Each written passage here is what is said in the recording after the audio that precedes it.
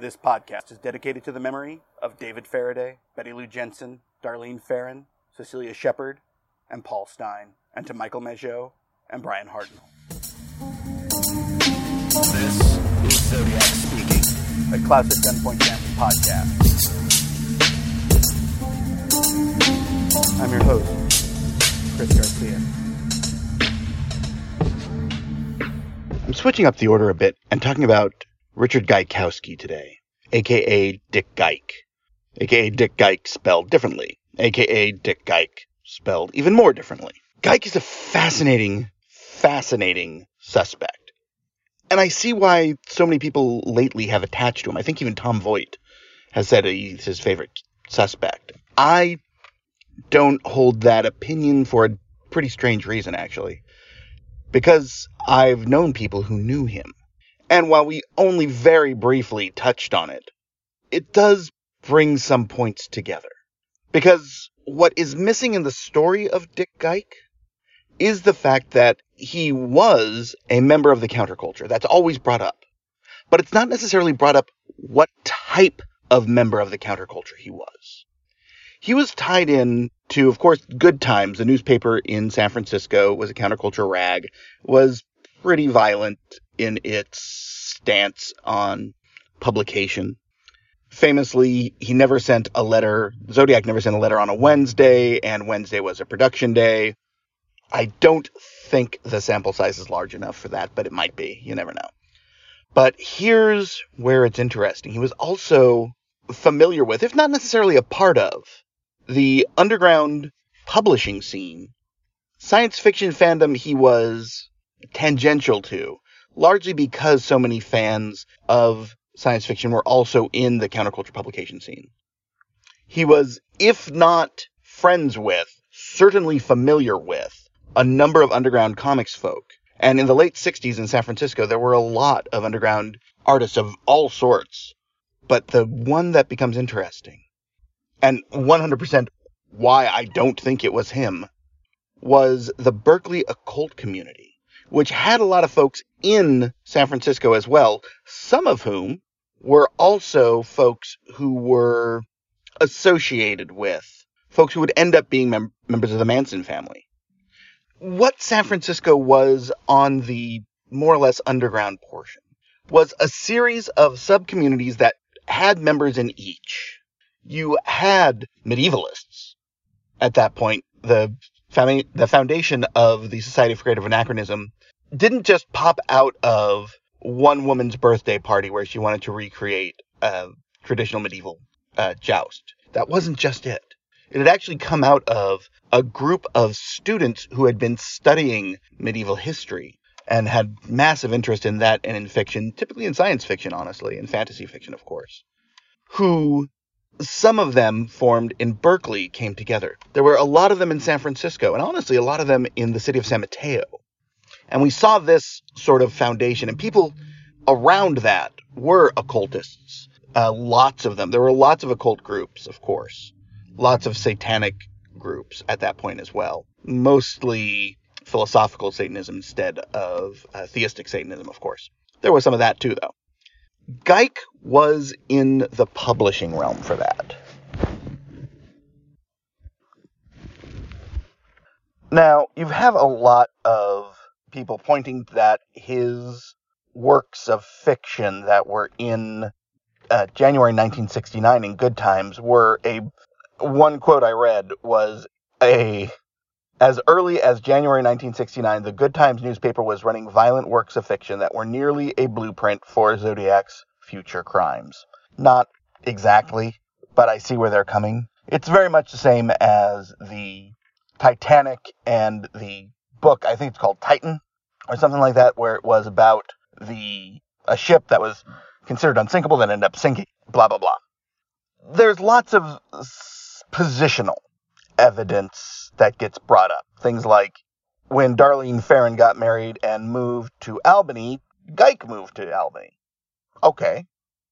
Apparently, he and Darlene Ferrin's husband worked in the same building, which at once seems, oh wow, that's a big red flag, except Geik was already writing. And the newspapers that they both worked at were in the same building. Had he gone out and gone to a completely new run, Darlene Ferrin's husband was a welder and he had gone out and got a welding job and it wasn't the only job in town, that would be different. I think that's just a massive coincidence. The Paul Stine coincidences, though, are the ones that I think are what led him to become such a good candidate. Now, Richard Gaikowski's cousin lived on Washington Street, which is where Paul Stine was killed, of course, unless you believe in the whole cherry and the rolling thing, which I kind of do. I think there's a fair bit. But here's where it gets messy. Any idea that Paul Stine was a planned killing loses credibility with me instantly for a bunch of reasons, but people point out that the Good Times switchboard was right next to the residence of Paul Stine. That can't be. There was no way Zodiac could have known, calling the cab company or hailing the cab, that he would be killing Paul Stine. There's no way. It just doesn't make sense. Now, what's interesting is that Nancy Slover, who I consider to be the best suspect as far as identifying aspects of the physicality, or in this case, the voice of Zodiac, identified Dick Gaikowski's voice as being the same as the Zodiac's, which is telling. And if you look at pictures of Richard Gaikowski, he does kind of fit those descriptions and the drawings, of course. I'm not entirely sure, though. It wasn't until, I think, the 80s that anyone really seriously looked at Gaikowski, and it was because of Darlene Ferrin's sister. It's an interesting possibility, but the reason he is considered a suspect, you can definitely go from the point of view that he wasn't a suspect until Darlene's sister brought it up, which is totally valid. But I think the reason they didn't sort of reject that, as they often do, you have to remember, they were getting hundreds of tips and leads, even into the 90s. Most of them they didn't follow up on seriously, but Gaikowski they did. And the reason for that is that he was publicly out with a pro-violence, anti-police idea. And throughout the Zodiac letters, there is an anti-police, or at least a belief that police are incompetent. He kept, the letter, of course, after the Stine murder is the one that is most sort of anti-police, and, piggies and so forth. He was a radical. And while he didn't have a very big streak of violence, and of actual physical attempting violence, and the one thing that Donahoe said about him is that he was the kind who sniveled, it does become more far-fetched. But I understand that if you are presented with someone by a family member as someone to look into, and then you discover, oh wait, he was a writer at a newspaper that was pro-violence, he had these pieces that were published, I understand why you dig into them. The fact that he lived 5 miles from the first murder site, notwithstanding, because it's not completely dismissible. But there were a lot of people who did. Did they all get the same attention? Well, not all of them were named by Darlene Ferrin's sister.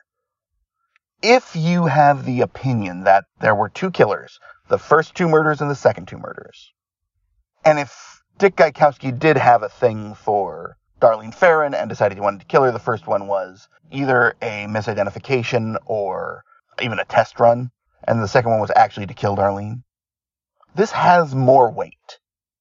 I don't think it's him. And I don't think the reason they're digging into him so much is, or dug into him, I guess, is that he was a part of the counterculture, and they thought that only a figure who was against the mainstream of society could do crimes like this. And that's absolutely not true. We have so much evidence, from Dennis Rader to the Green River Killer, so many people who were deeply ingrained in the regular flow of society who ended up being serial killers. As I dig more and more into Dick Gaik, and I'm going to do a second episode, I think, I'm going to talk a lot more about the specifics of how police take pieces of sand and put the lacquer around it to form a pearl, and how often the lacquer can form around nothing, and it ends up misshapen but still taken as a pearl. So I hope you'll stay tuned.